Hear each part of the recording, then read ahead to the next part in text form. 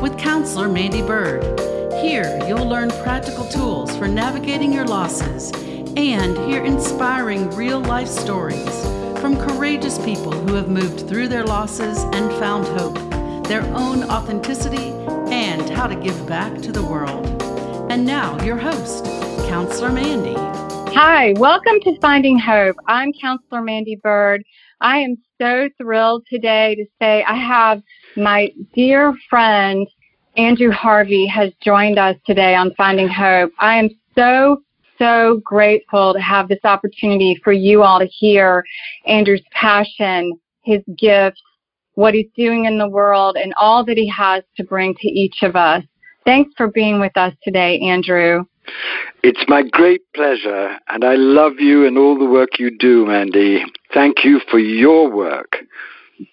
Thank you, Andrew, so much. And as always, I could not do this, and I'm not kidding, I could not do this with my dear friend, the beautiful Cindy Bolero.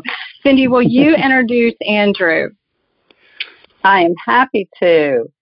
Andrew Harvey is an internationally renowned religious scholar, writer, teacher, and the author of more than 40 books, including the critically acclaimed The Hope, Son of Man, and Savage Grace with Carolyn Baker.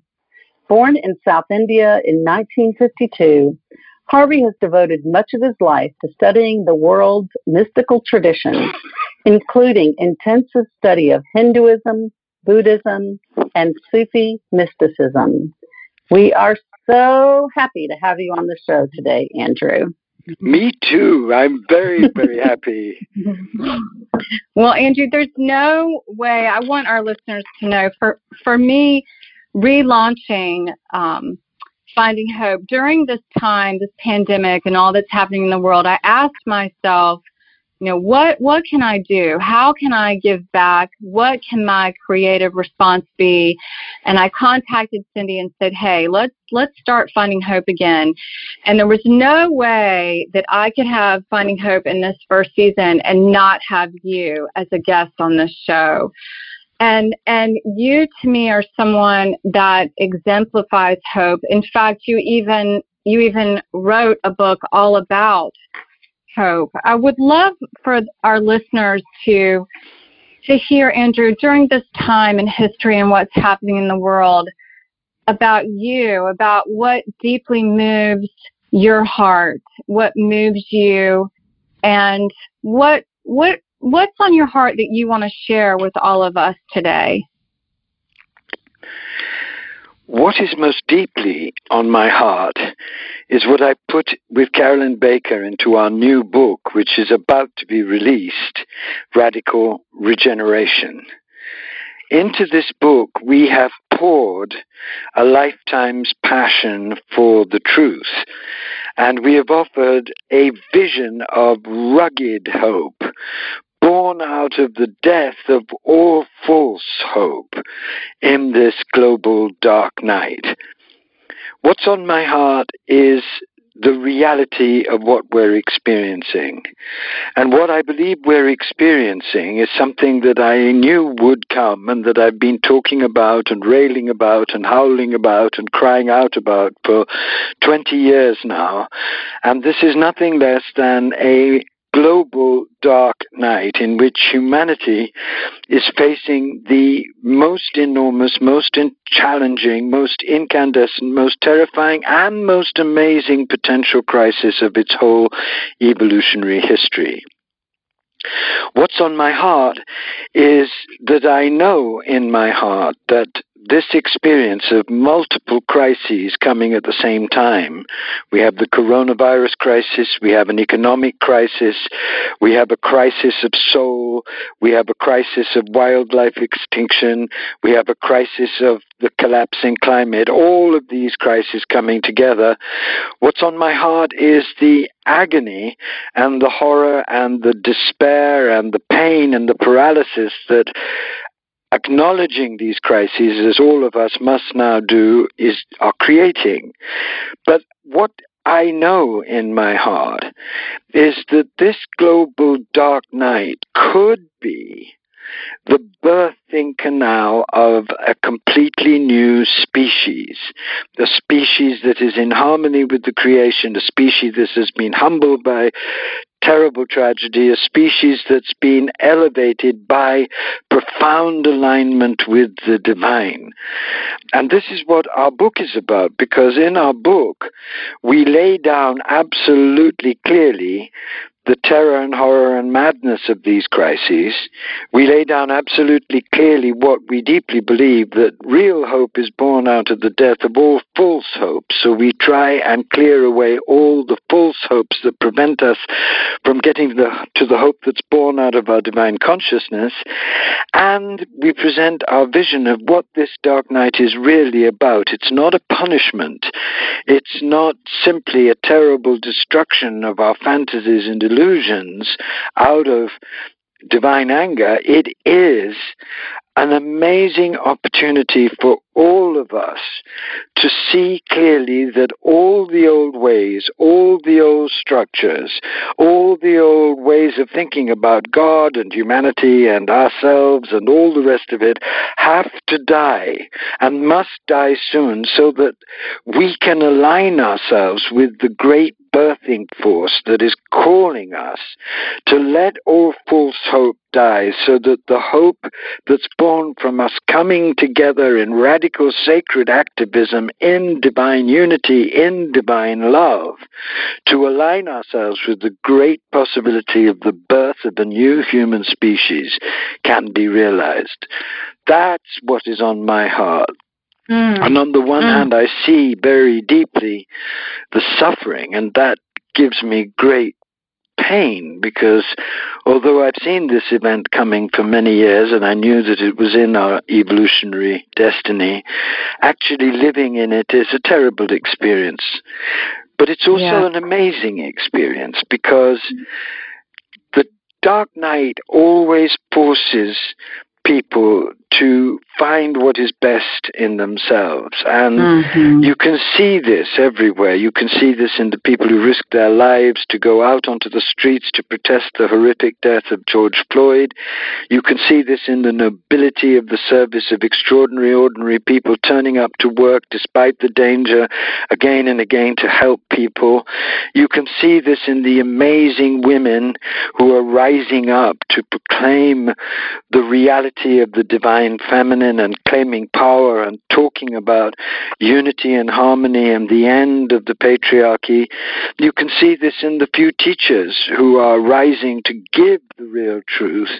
And you can see this in the hundreds of thousands of people who are now waking up to the complete bankruptcy of all of our previous ways of thinking about reality and acting and creating structures that are just namelessly corrupt and cruel and stupid, but who are not giving up hope, but who are taking this terrible destruction of illusion as an amazing opportunity to plunge deeper into divine practice and to go forward in sacred activism with wise urgency to create new structures, to imagine new ways of being.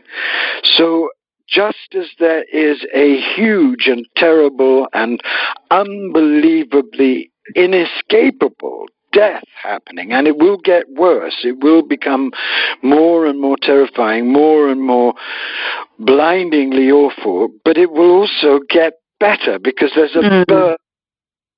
And this birth is exploding in all kinds of ways everywhere for those who stay steady, stay calm, do the practice, keep their divine truth alive, and keep their eyes peeled for the absolutely extraordinary, ordinary people with real vision stepping forward. Wow. Whoa, whoa, and more whoa. I can say that, I met you. I met you 11 years ago in 2009, and I can share with our listeners that you have been speaking about knowing that there were multiple, these multiple crises coming, and what has appealed to me so much about your teaching and mentoring is your deep, vast, wide commitment to love and to hope and to courage. I remember you spoke about, and I've spoken these words referencing you again and again because they touched me from the inside out, because I personally do not trust leaders and teachers that will not speak about the darkness of pain and suffering and grief. I don't trust them. And you are so, as others, Chris Saadi, my dear friend and colleague and mentor, is another example of someone that will speak about the truth of grief, the devastation of what's happening right now in our world, and, as you said, the real hope, getting rid of the false hope, the real hope, and giving examples of how we are seeing everyday people show up with such incredible courage.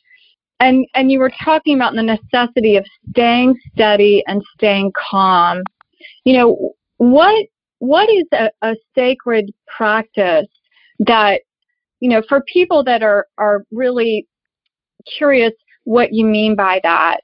Share with our listeners, Andrew, about what sacred practice has meant for you and how that can encourage anyone at any time during these dark nights. Well, I first of all would love to say that for me, hope is not a noun, it's a verb. So I don't believe that anybody has the right in a time like this to say they have hope unless they're being hope, unless they're acting hope, unless their very presence is radiating hope. Hope is not a passive noun. Hope is a verb with its sleeves rolled up. Don't talk to me about the hope you have unless I see you doing something inspired by your deepest self to turn up in a time like this and radiate compassion in action. That's the first thing I want to say, because one of the great temptations in any time as dreadful as this, and there hasn't ever been a time as dreadful as this, is to grasp at straws of hope and think that it's enough to just dabble in the shallow waters of hope. It's not.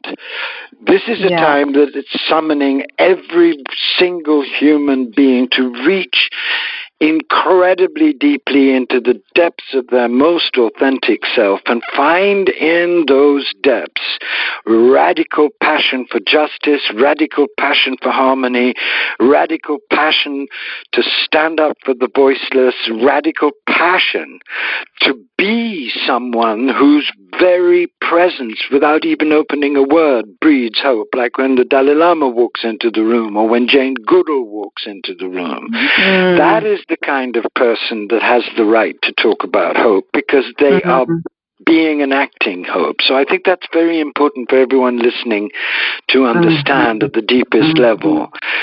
But the truth is that you cannot be a person like that unless you are grounding your whole being in your deepest being and being fed by the most profound imaginable inspiration of your spirit.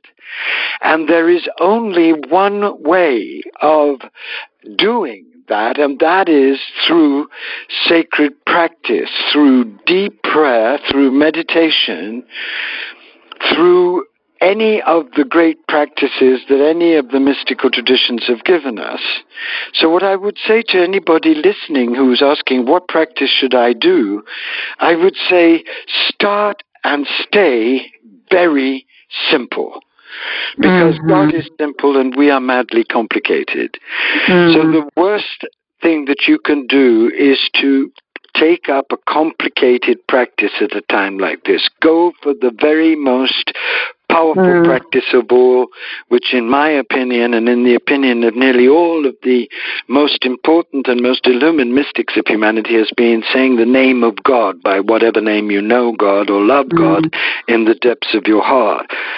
So if you're a Christian, say the Jesus prayer, Lord Jesus Christ, have mercy on me, a sinner. If you're a Buddhist, say the great mantra, Om Mani Padme Hum, or the great mantra of the Theravada tradition, Om Gate Gate Paragate Parasam Gate Bodhisvaha. If you're a an Islamic person say the great mantra of Rumi and of all the lovers of God, La ilaha illallah.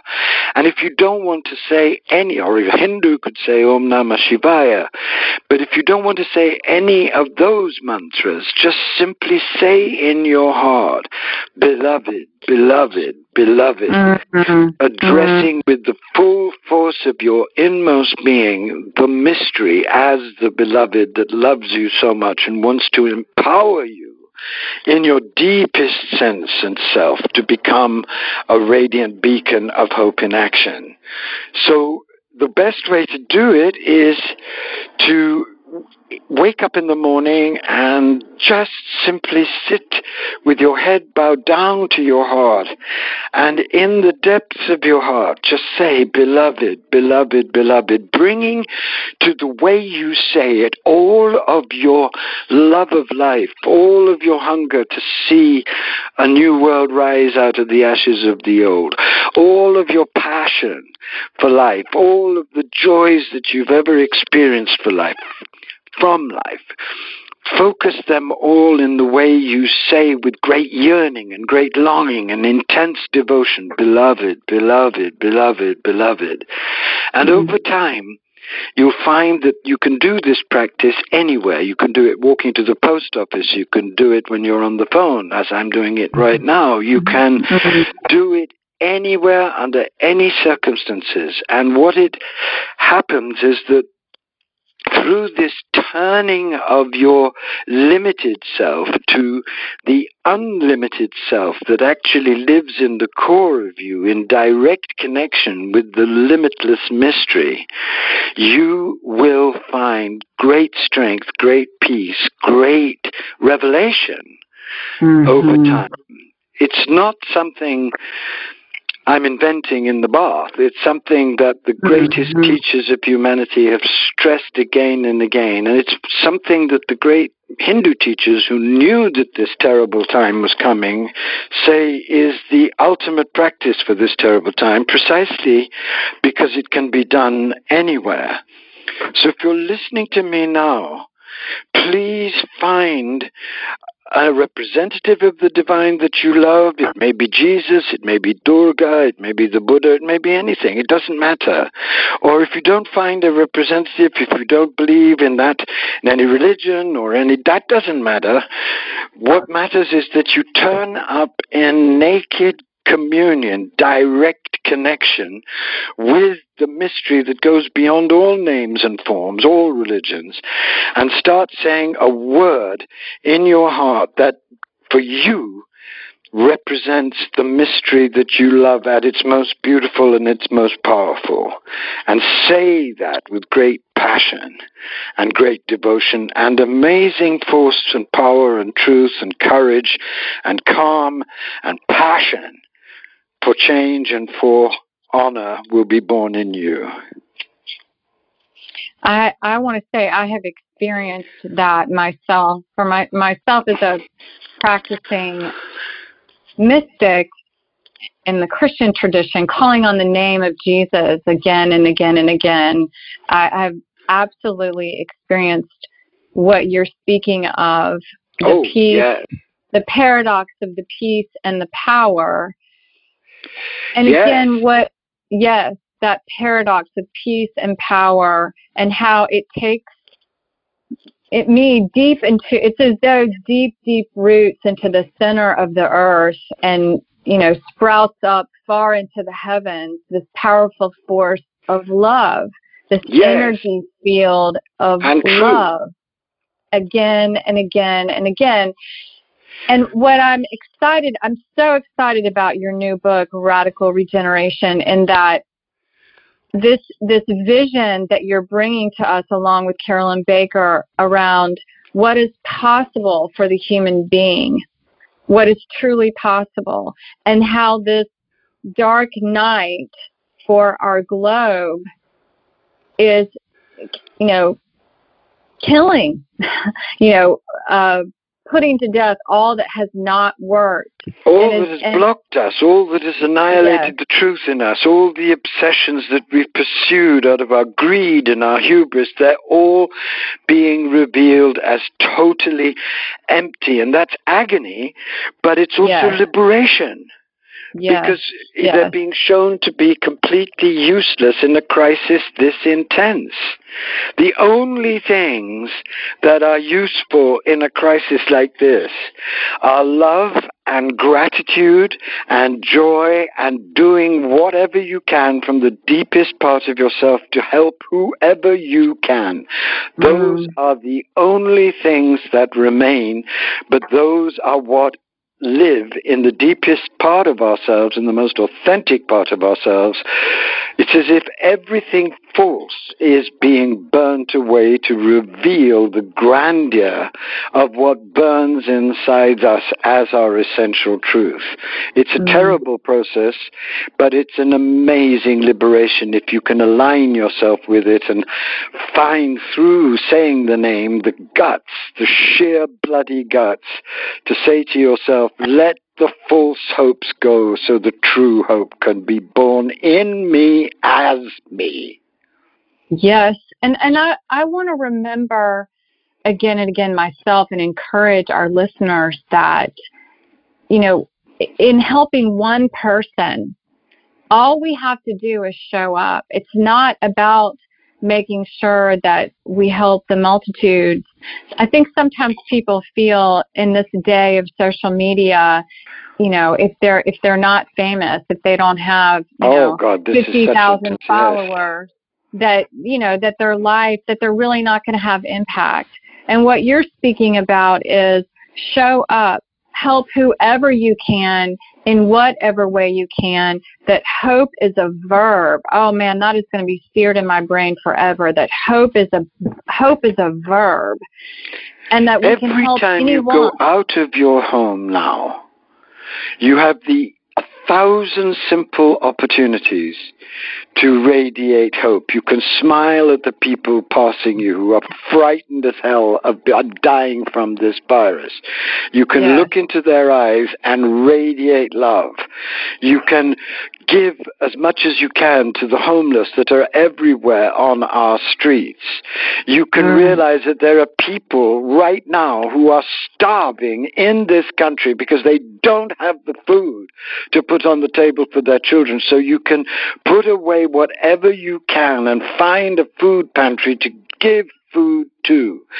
There you can go into your local 7-Eleven and love the heaven out of the people behind those weird plastic barriers and thank them for their service, for their courage. Yes. You can go into the food shops and thank the people there and make sure that they know that you deeply, deeply, deeply appreciate them turning up every single day when they must be afraid to be smiling and kind and dignified and help you. You've got to do those things if you are a lover of God and if you are a simple, decent human being. And if you do those things and do nothing else in your day, then you will have done a huge amount to prepare the ground for the birth of a new humanity. It's not about doing great things. It's about doing simple things with great love. Oh, that's so beautiful and so true. So, so true. So, Andrew, in these days, what is encouraging your heart? What's really helping you to stay fueled right now, watching this dark night unfold around the globe? Well, there are really three things, Mandy.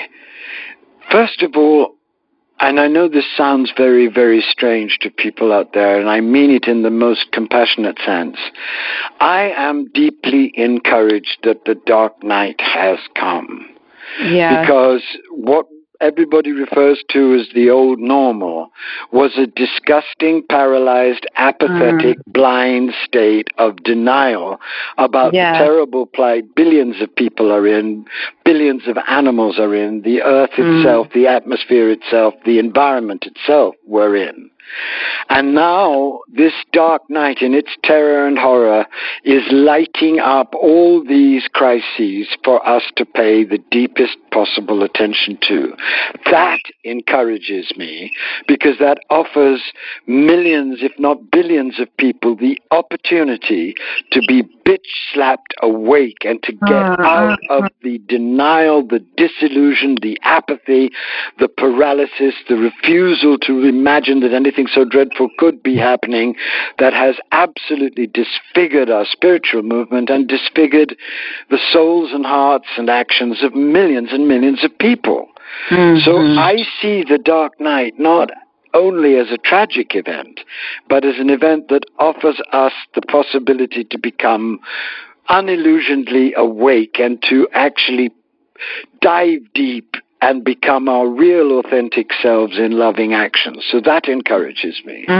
Wow, yes, me too. The second thing that encourages me is that, as I said, I see hundreds of thousands of people really risking their being to do something new for the new.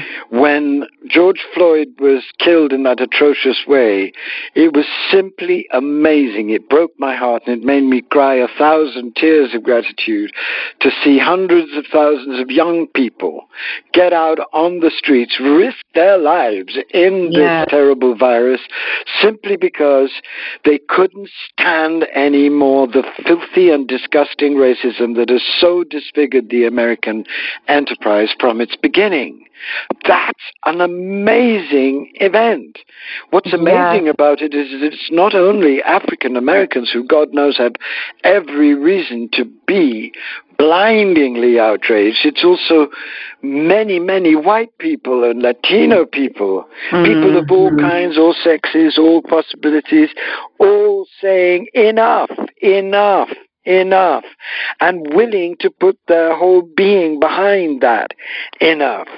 That's tremendously encouraging, as well as the indefatigable nobility of the first responders, the incredible courage of the doctors and scientists continuing to tell the truth in this fog of disinformation, the extraordinary brilliance of some of the journalists, the investigative journalists out there who are working tirelessly in the middle of their own agony to give us the skinny about all the ways in which the dark powers in our world are trying to destroy our democracy. That gives me tremendous encouragement because I see the essential ragged, rugged nobility of human beings flashing out everywhere. I don't know whether they will win. I don't know whether there are enough of them to overcome the darkness. I don't know, but I do know that they are not failing their duty to be radiant, loving, hopeful human beings in a terrible time, and that encourages me. Yes, yes. And the third thing that encourages me, which is really the point of my book and the book that I've written with Carolyn, is that we have available to us the work of very great evolutionary mystics like Bede Griffiths, my great master, like Sri Aurobindo, like his great consort, the mother, like her great disciple, Satprem, like Teilhard de Chardin, all of whom knew that humanity would come to this deciding evolutionary threshold, but all of them who knew also that this was destined and that there was a way through if we could align ourselves with the will of the Divine Mother to birth a new humanity and become strong enough to endure what that birthing inevitably meant, the death of all the old systems, the death of all the old ways of being and doing everything, so that we're not coming to this massive crisis without a map. We're not coming to this massive crisis without the knowledge of what this crisis is. We're not coming to this massive crisis without amazing practices being offered us from all of the mystical traditions. We're not coming to this crisis without knowing through grace what it actually is, which is a crisis of mutation, a crisis of transfiguration, a crisis that is demanding us to either transfigure and transform and mutate or die out. This kind of clarity, while it's ruthless in its demands, is immensely encouraging, because it shows that if you do the practices, if you keep your heart open, you will be given the strength to let die what has to die, so what can be born can be born. And what can be born is something amazing, something totally new, something that will surprise you by its beauty and brilliance and courage and radiance, and something that will make you into a far richer, far deeper, far better, far nobler, far more magnanimous, far more generous, far more active person than you've ever dreamt you could be. Amen. Andrew, for our listeners, Cindy's given me the time to wrap up our time together. It's gone so quickly. For our listeners, where can they find out more about you and all of your amazing work that you have done and are doing in the world? Well, AndrewHarvey.net is my website, so look me up on that. But if I've been exciting to you, join the class that Carolyn and I are going to be giving at the end of August on radical regeneration. You'll get the book, and you'll get 4 of our teachings, and there will be time for real radical discussion. Hundreds of people are coming to this class because hundreds of people trust Carolyn and myself to give some real direction. So if I've been able to excite you a little about the vision that I'm proposing, please join us. It would be so lovely to have you.